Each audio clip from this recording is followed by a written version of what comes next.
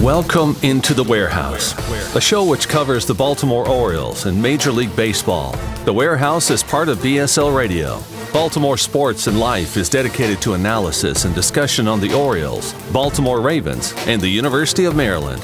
The site has a team of writers providing coverage of those teams and houses live streaming content weekly. Join the conversations at the message board, like BSL on Facebook, and follow BSL on Twitter. Welcome in. We're back. It's The Warehouse. Thanks for joining us. First word from our sponsor, Mercer Floor and Home Carpet One. Their third-generation family business, established in 1959, located on Main Street in beautiful, historic downtown Westminster. They're the oldest floor covering store in Carroll County and one of Maryland's longest-running flooring businesses. For all your flooring needs, think Mercer Floor and Home Carpet One. Excited, as always, to talk to my colleagues, Matt Corey and Dr. Stephen Loftus. Before I speak to them, just want to give a shout-out to our colleagues at On the Verge, who received a shout-out from Orioles GM Mike Elias. And that was pretty cool. For them, you never know who is listening, and it's cool to see their efforts been appreciated. So, good stuff there. Very nice.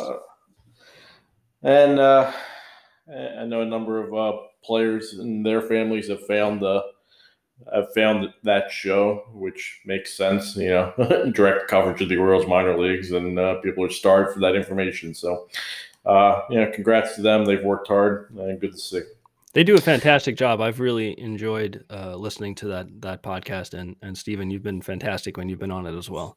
Yeah, it's a lot of fun to be on there. One of the few places I really get to dive deep into the draft, and the coverage that they do, just not only on the draft, they claim to not know much about it, but they know more than they let on. Yeah, they're really knowledgeable about so much, like the whole scouting and the the level of every level of Orioles minor league system. It's very impressive. And they've worked well together, which is the biggest thing. So, good job with them. They'll continue on and continue to grow, and that's great to see.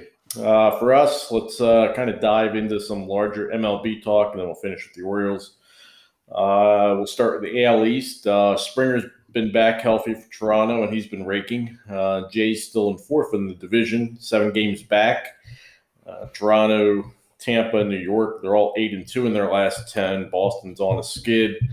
Just kind of updated East thoughts, and Matt, we'll start with you. Yeah, it's been a rough time for the Red Sox. I mean, since the trade deadline, every team in the division, save the Orioles and Red Sox, made significant additions that have helped them so far, and it's it's not showed well for Boston. I mean, you could put vintage Mike Trout on this team right now, and they would still struggle, with runners in scoring position, and starting rotation is rough, and et cetera, et cetera. But Sale is coming back this weekend versus the Orioles, right? Yeah, Sale's going to make his first start in 2 years against Baltimore on the weekend, and so Orioles fans will get to watch that. And presumably, Kyle Schwarber will come at some point.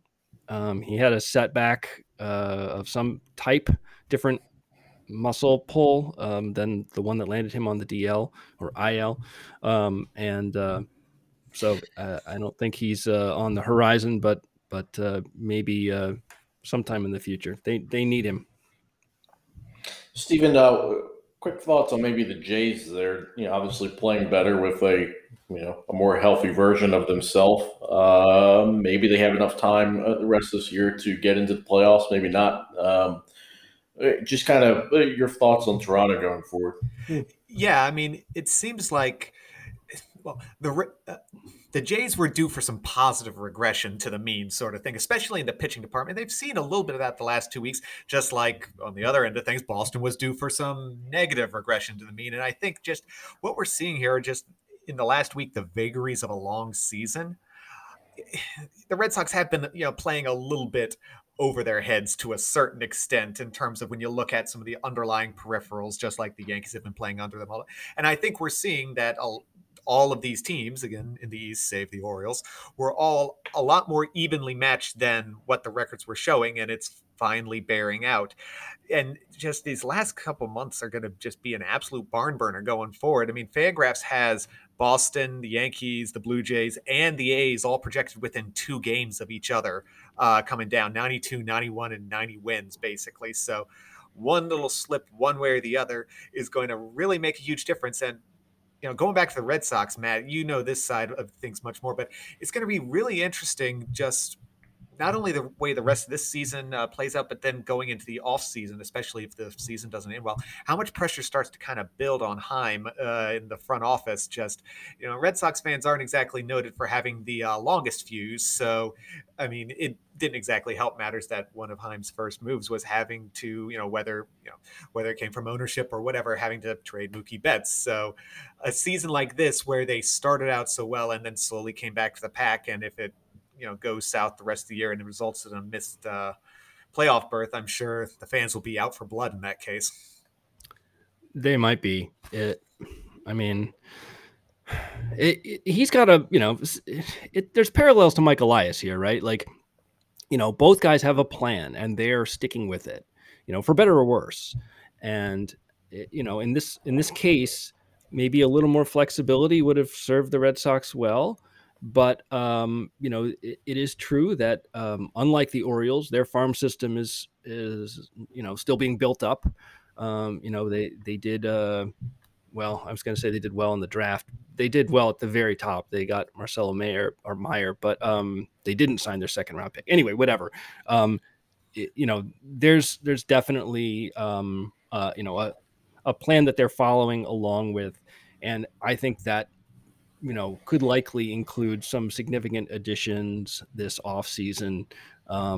This past season was a really Rays-esque kind of delving into the market, picking up guys like Christian Arroyo at second base, like Hunter Renfroe, former Ray, in right field. And those guys have performed well for the most part, but they might want to add a little more star power, maybe even in the rotation. But that's a question for later. I think I don't know what it is. Like, I look at the Yankees roster and they don't really, I'm just not that, I don't know. Yeah. There's not anything there that really makes me think they're going to be, big players. I know Jameson Taillon's pitched better. They added Gallo, who's hit well. They added Rizzo, who's hit really well until, joining the COVID list because he refuses to get vaccinated. But that bullpen is bizarrely still a bit of a mess. They're not a good fielding team. Neither is Boston or Toronto for that matter. So I think Chris is right. I think it's going to, things are going to be really close. The Blue Jays paid a lot for Jose Barrios, but if ever there was a time to do it, I feel like this may have been it, because not only do they have him for this year, and this offense deserves some decent pitching. Absolutely. But they have him for next year as well. So, this offseason, they'll have a chance to further upgrade that, that rotation and really, I feel like, as good as the Red Sox have been over the first 3 whatever months of the year, and as big a behemoth as the Yankees are just in general, the team that should probably scare Orioles fans going forward is the Blue Jays. That's a young positional core with who hasn't reached their ceilings yet, and have a big market that can spend lots of money. Yep. I'm a big fan of Barrios. I like him a lot. I thought that was not that I'm rooting for the Jays, but I thought it was a nice addition for them to go I mean, if you weren't going to get Scherzer, he was the next best guy, and you could argue that he was the best guy because he's got another year of team control as well. So, Yeah, they did really well. So let's skip over to the National League. Last week, we weren't overly complimentary of the Phillies, and they've responded with a screw you to the warehouse with an 8-game winning streak entering today, and they've taken the lead in the National League East. What's propelling them currently, Stephen? Well, but before getting into the Phillies, I would like to also note that the Braves have been 7-3 in their last 10, so they maybe are starting to turn things around. And just given even minus Acuna, I'd still be a little bit more willing to bet on the Braves. And admittedly, the Phillies are also playing above their heads currently. Like, they're 4 games over where the peripherals, base runs, expected record should be. So, but let's, as you said, what's going on the last, say, 2 weeks to give it a little bit more than just those 10 games. Their stars are hitting like they should. Ryan Mountcastle is doing well. Bryce Harper's been on an absolute tear with like a 261 WRC plus in that time, just rolling on through. The starters have been, all right, not spectacular, but, solid, especially that core trio of Wheeler, Gibson, and Aaron Nola. But the big one for them, and Matt, you brought up bullpens earlier. The Phillies have one of the, at least on the year, worst bullpens in baseball.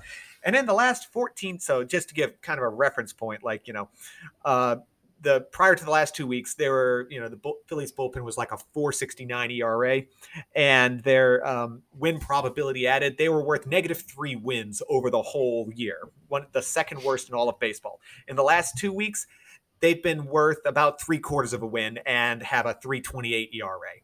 So that has been basically a huge difference right there. I mean, that's a whole win extra to complement a solid lineup, a solid rotation, especially after they got Gibson at the deadline, all that sort of thing.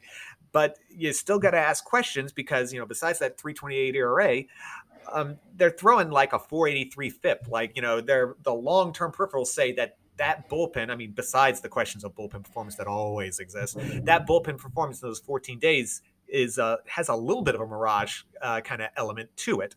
So while it's true they're in the lead, they are still projected to be right now Fangraphs, just by the nature of them being in the lead and seemingly have a little bit of a turnaround, have them as the favorites to win the division. It's not a strong favorite or anything. I would still take the field over them, say over the Phillies, and probably had to pick a team.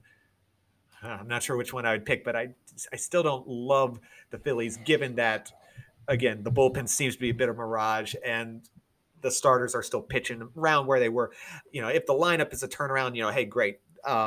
It's just that bullpen is just so god awful over the whole course of the year that I wouldn't be willing to bet that this is a new leaf for them. Yeah, the bullpen is bad. There, and it's weird because they actually have a number of, like you brought up, a couple of them, guys who are performing at the top of the league. I mean, Zach Wheeler is in the conversation for National League Cy Young Award. He's got almost 6 wins already, 10.5 Ks per 9, 2 walks per 9, 50% ground ball rate. And that's with 8 to 10 more starts to go. He could easily hit, or not easily, he could hit 8 WAR on the season. You brought up Bryce Harper, like he's been on fire. He's 159 weighted runs created plus. That's only behind Fernando Tatis Jr. in the National League. He's got an MVP case there, especially if Tatis doesn't come back healthy, and especially if the Phillies, win the division, that will help also. Absolutely. So the top of that rotation, if Nola has his stuff together and Wheeler's there, and they're starting Ranger Suarez, they pulled him out of the bullpen, which who knows if that's a good idea. And Zach Eflin, that's 4 presumably decent starters. If you can get a lot of innings out of those guys and minimize the potential damage the bullpen makes, and the offense keeps hitting, because that's a deeper lineup than I think I gave them credit for. They've got a bunch of guys who are at or above league average. So it's possible. They're definitely a flawed team, but so is every team in that division. Oh, yes, absolutely. The Mets can't hit, and Jacob deGrom, who knows what's going on with that? Can't stay healthy. The Braves are, as a whole. Right, yeah, the Braves are so beat up, missing Acuna, missing Ian Anderson. I think that's probably the larger, more interesting point, right? You both kind of raised the fact that it's the ebbs and flows of a 162 game season, and then you have large scale parity helped by injuries and otherwise, and extended division play. So you don't have to be great if you can be middling and above average. You can be a playoff team in multiple divisions. And staying on that track, we'll stay in the National League and we'll look at the Central, where Cincinnati's been hot recently and they've closed some ground on Milwaukee. Just thoughts on the Reds, and do you see that race getting closer, Matt? The Reds are, a Dodgers level offense, and one of the worst fielding teams in baseball. I think that's one of the undersold aspects of the Dodgers. You didn't ask about the Dodgers, but absolutely, yeah. The fact that they have guys who both can hit and field at the same time. Like the Reds were able to find these guys who can club the ball, but they can't field it very well.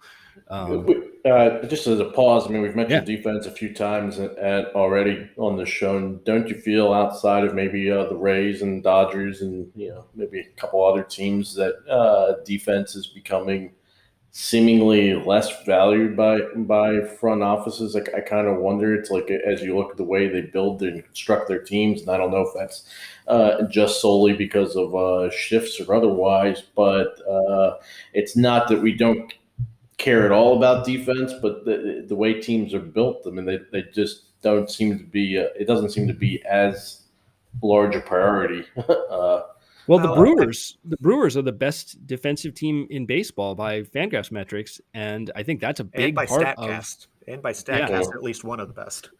I mean, that's a big part of their success this year. Their run prevention team. They've had some guys step up in the rotation, but their entire pitching staff has prevented runs, and I think their defense is a big reason behind that. And I think getting back to the question you asked initially, Chris, that's what sets them apart to me. They're not a good hitting team. They've got some good hitters, but they're not a good hitting team. But I just don't see Cincinnati able to make up that gap. It seems like that's one of the fun aspects of baseball in general to me, is that there's multiple ways to build a team, and you can come to the same. How many runs can you create and how many runs can you prevent? And I like seeing teams with different approaches. So I haven't checked. You mentioned where Milwaukee was defensively. I really hadn't viewed that. That's interesting. Be interested. I know Baseball Prospectus had what defensive efficiency and how effective you are there, and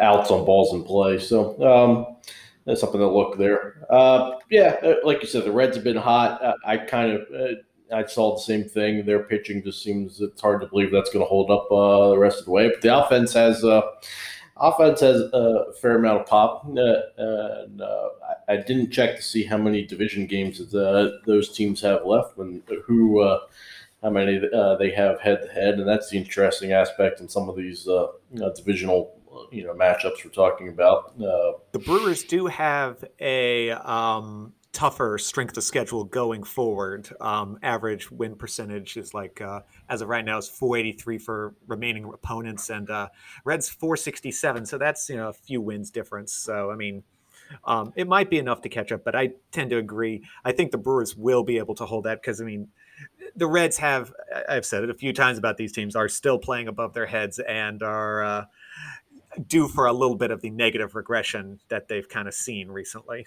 or that they haven't seen, I guess, recently.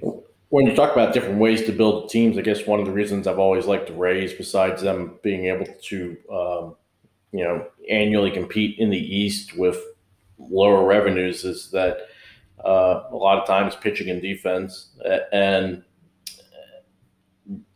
speed and just, and particularly the speed in the defense, those things are going to be there every game. and a lot of times it does show up.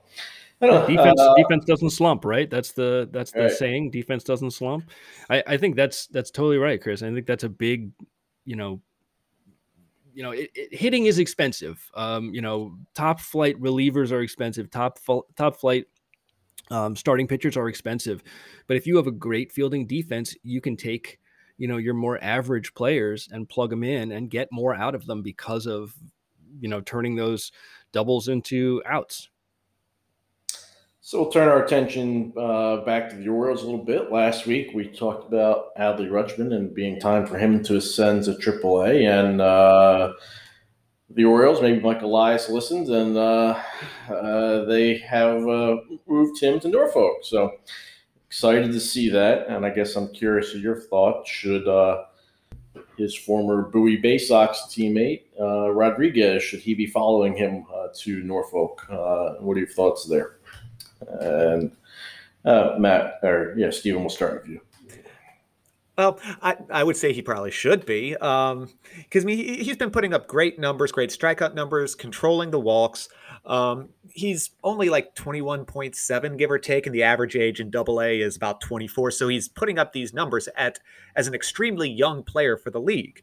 There are a couple of little, I guess you could say, downsides, like, he's allowing a few more home runs than you'd maybe like to see. Home runs per fly ball, a little higher than average, but Bowie tends to be a bit of a home run park, at least in the last few years, according to some minor league park factors that are out there. And there are a few more increased line drives and fly balls. But again, he's doing all this at a very young age. He probably should be going up to Norfolk. That said, I think he'll probably wind up staying in AA the rest of the year. If the minor league season ended in the first week of September, like it has in years past, I would almost be 100% sure that he would, and he would stay down there for the quote unquote playoff chase, since Bowie right now is in line to make the AA playoffs, for what that's worth. But with those extra couple of weeks, it's possible that he might be able to make it up to AAA. But I would kind of put it about a coin flip, maybe 60% he doesn't, give or take. Matt, the peripherals for Rodriguez have been dominating. Obviously, Stephen mentioned the homers overall, but at both low A and high A, Rodriguez has dominated. The thing that you'll look at his game log and you'll notice is that he has not logged a ton of innings, and I have to think this is largely by design, partly the talent of the arm, partly 21, trying to get people through this season. When you think about him possibly making the jump to AAA this year, would you like to see him log a few longer starts at the AA level before making that jump, or does that matter to you at all? It doesn't matter to me. I mean, you look at a guy, and so, all right, it's hard to know, like, I expect the guys on the verge to know intricately about Rodriguez, and Steven knows more about him. I've never seen him pitch. I'm looking at the stat lines and reading scouting reports, and interpreting from those, and there's dangers involved with doing it that way. Ideally, you'd be talking to scouts and developing, blah blah blah blah blah. But if you just look at how he's pitched in AA, I mean, the strikeouts are ludicrous. 74 strikeouts in 48 innings. I mean, that's domination. And he's got 14 walks, which fine, like whatever. Yeah, I mean, should he be in AAA right now? Yeah, he should be. I don't think that's a huge statement, or anything crazy. I think, what is he, 21? I think you could make an argument he should be pitching in the majors right now. And I think it's a different thing for pitchers than it is for hitters. With pitchers, you're always worried about injury. Every pitch is a pitch closer to, your elbow or your shoulder or whatever it is going out. And on an infinite timeline, every single pitcher is going to have some serious surgery. So it's a question of when, not if. And, when you have a guy like Rodriguez, do you really, as the term goes, do you really want to burn those bullets in, getting AA hitters out? I think you made that argument last week with Rutschman and catchers, and I wholeheartedly agree. And I guess to a lesser but similar extent, I also feel that for pitching for as well. And you can at least say, okay, Rutschman still has maybe things to learn defensively in the minors, in terms of pitch calling, or I think there's a lot more that goes into catching than, when you have the kind of stuff and command that Rodriguez has shown in AA. And the other thing is, we've seen pitchers come up and have success in the majors at his age. It's not like he's not 18 or 17 or 19 or something like that. Guys who are 21, 22 come up and dominate. We've seen it before.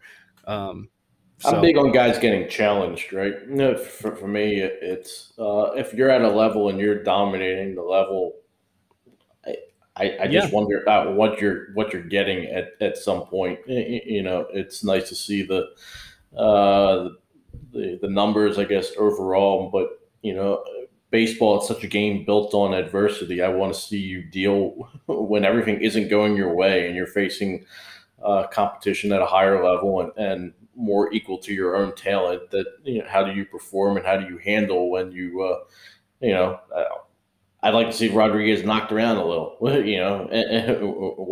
How do you respond to that versus just overwhelming Eastern League hitters? Again, start after start, but I still think Rodriguez is on track to join Rutschman in the majors next May, June. You'd hope so. You'd hope he's not still in the minors at that point. I mean, if he is, he's obviously hit some sort of snag and or gotten hurt, right? Yeah. And pitching development is so nonlinear. Any development is nonlinear for players, but pitching development particularly. So especially with, as you go park to park, all that sort of thing, who knows what he has to deal with in Norfolk. You put more pitches on the outside corner. If you have a short opposite field fence, maybe a few more sneak out or something weird like that. But yeah, I would agree that he's probably in line for some time in 2022. Although I think I'd be surprised if it's June. I don't know why. Just call it a hunch on my part. I think he's more the August, September guy on that end. I mean, depending on how the season goes. If they brought him up, shortly, towards the end of the year, and then started him in AAA next year, and he pitches well in AAA, neither of those are crazy ideas. I mean, would it be ridiculous to bring him up in May or June? No, not at all. I mean, if he starts at AAA next year and then he does, to your point, Steven, development is not linear and he's struggling in AAA, and there's a real, he's adapting to that level or he's working on secondaries or whatever, and there is something that you can directly point to developmental wise that's worth for him staying, I'll certainly live with that. If he goes to AAA and he's performing and he's held back until July or August, you're going to have to find another co-host. I'm going to have coronary and just lose my freaking mind. Because I agree with Matt. I mean, if we weren't talking about service time, then Rodriguez and Rutschman should be wearing an Orioles uniform today, in my opinion. Of course. I mean, that'd be half like the top prospects would be like that.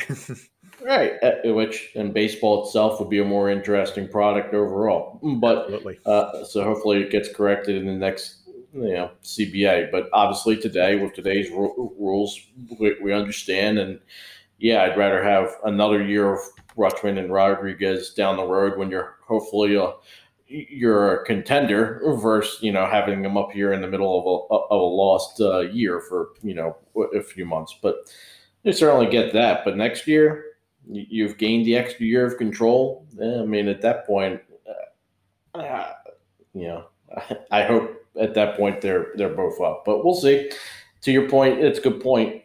What are they actually doing on the field at that point? Particularly Rodriguez, and when he makes that next jump, whenever that is. So we're talking waiver wire additions. All right. So Jorge Mateo, the Orioles grabbed him. All right. He's a bit better prospect than the typical waiver options. Former top 100 prospect, went to a Futures game 2019 in the hitter-laden PCL, had a pretty nice year. High speed guy, and he's another guy right now that for the remainder of 21 can get some regular ABs and see if what you have there. Just curious your thoughts on him, Matt. Well, I was reading up on him, and you mentioned his PCL line, which was 289, 330, 504, which sounds great. But because Steven talked about minor league ballparks, his slugging percentage was actually one of the lowest marks on the team. That was I mean, that's below average for the league. That line is below average for the PCL. It's 96 WRC plus. Like, wow. That does put things into context, doesn't it? Jeez. Yeah. So it's crazy. I mean, he has elite speed, and that's what he brings to the table. Sadly, the hitting is just never developed. He doesn't walk at all. He has walked in the minors, like back a ways, but not in the most recent years, and not at all at the major league level. I mean, it's like 2% in the majors. So you take a flyer on a guy with an elite skill. The Orioles are in that situation still, unfortunately. Yeah, exactly. Just roll the dice and maybe you can pull something out of him. The reports on his defense are unfortunately not like fantastic. You would think with maybe that kind of speed that he would be an elite defender and center. Maybe they can turn him into one. I don't know. But right now, I think that's what Chris just did, which is a dice roll. I think that's what it is. You've got a spot where he's a slightly better than the guy he's replacing, and you just hope you can get something out of that, and that's sort of where we are. Or at the least, he's another guy than the guy he's replacing, right? And you just have the opportunity to give someone else playing time, and we'll see. I mean, he offers some positional flexibility. He's played 6 positions this year at various points. So, I mean, that at least has value. And yeah, the hit tool isn't there, but like still, this is the type of guy that the Orioles should be taking risks on given where they are in the whole process. This time next year, hopefully not. But right now, this is that type of guy. The positional versatility, that is definitely something that Elias is keying on. And I know you came, obviously, Stephen, we mentioned you came from the Rays organization, and that's something I think the Rays may be ahead of the curve there. But that's a big thing with the Red Sox now, another Rays team. But very directly Rays team. Right. So Ryan Mountcastle, he had to go on the IL with a concussion. I was going to ask you guys where he ranks in the AL Roy race. I'm aware of the Fangraphs numbers. Arozarena 2.1 F4. Mountcastle only 0.9. In fact, he trails his Orioles teammate Urias in overall F4. And then there's Adolis Garcia. He's got 24 bombs and a 2.1 F4. So Mountcastle has some. I don't know where you would have him in the hierarchy. Probably behind both of them, and this will further delay any cumulative numbers. But I think on the numbers that maybe more of the voters pay attention to, Mountcastle's close. And he with a positive last 2 months here, if he's not out for any significant amount of time, I think he has a chance to get into that race. Just curious your guys' thoughts there.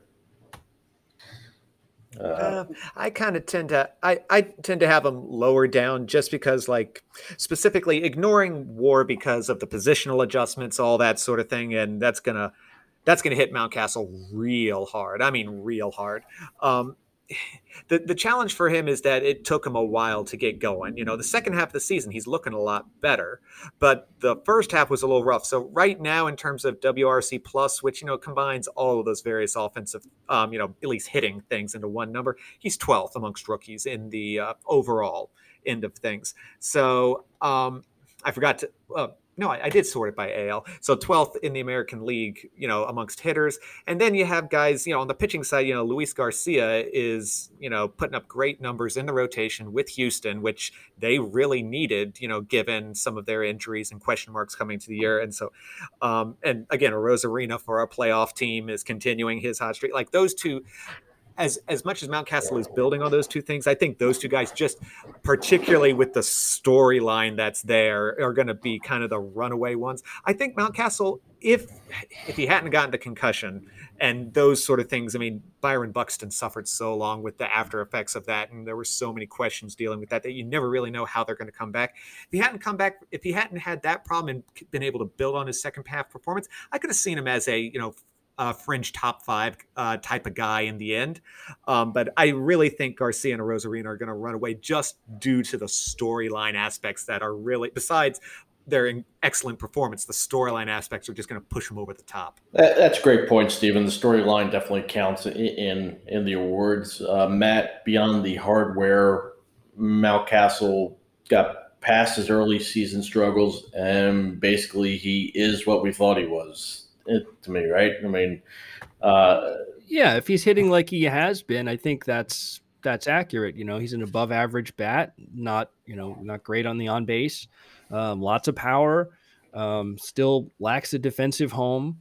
I think those are all all there, but I think it's a guy that maybe he's not a foundational piece, but he's an above average piece that if you use him properly, minimize the things that he's not good at and maximize the things that he is good at, then you can get some, a lot of value and some wins out of yeah, him. he's like Mancini in that he's Yeah. not an elite player, but he can be a productive player, and maybe he can learn some plate discipline as he gets older too, and learns the strike zone. I mean, I know that's sure. It's iffy, but And some guys, while he's on guys his rookie deal, he costs nothing. right? And while you cost nothing and productive, then you have a lot of value. Well, it's another reason that it's kind of questionable why they didn't trade Mancini, not to get back into that again, but there's a lot of similarities in what those two players do well on the field, at least, and don't. And so, but anyway. It was interesting for me over the last few weeks before the concussion is that Mountcastle had kind of taken over first with Mancini sliding into DH more often, and that can work. I mean, it was fine. I'm in my head, I might have had it flipped, but I found their skills are similar. I've always looked at them first in DH, but between them, just a little bit curious. It was interesting to me that the Mountcastle, at least via Orioles manager Brandon Hyde, they must view him as the slightly superior glove, whatever that means there directly at first. Or at least they're still trying to make that work, which, potentially increases value, to the team. I mean, I think, it's still an open question whether or not Mancini is a long-term Oriole or not. And, it's definitely better for the organization if Mountcastle can play first base full time and do it at an adequate level. Yeah. So we'll turn things over to my co-host here. Did they have anything to wrap up the week with? And I didn't tell them we were doing this, so blank eyes looking at me. So my apologies there. No, it's okay. I mean, I think at least for me, the question is: are the Red Sox going to continue falling like a rock off a cliff? They had the best record in baseball. Sale, provides a lift, even if he's not Sale. But he's not getting here until next weekend, and between now and then, there are baseball games to be lost or won. I think that's a. That goes back to the discussion we had previously. Is the East getting two teams or three?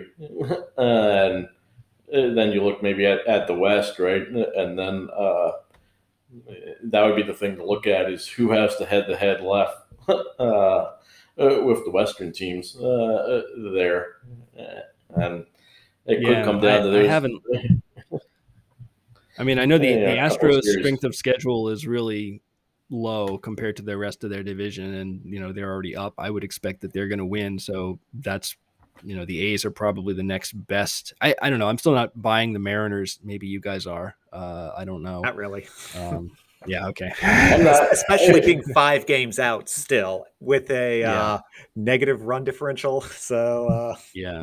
They're sort of the Red Sox, but in the East. Bigger. Sorry, Chris. In the East, the 4 teams, they're going to have their own head-to-head, and they cannot afford to lose games to the Orioles. And that's pretty much. Tampa just took 3 from the Orioles here in Baltimore over the weekend. Orioles bullpen collapsed basically all 3 games late, but those were games the Rays needed, and you got to think we talked about Toronto. Yeah, any head-to-head left with Baltimore, I got to think the teams will all mark those games as games they have to win and can't give away. Yep. So that'll be fun. Looking forward to that. That will do it for us. Thanks for listening. Again, go give our colleagues at On the Verge a listen. Come and join the discussions at our board, Baltimore Sports and Life, and on our message board. Thanks for listening to The Warehouse once again. Take care. Have a good week, guys.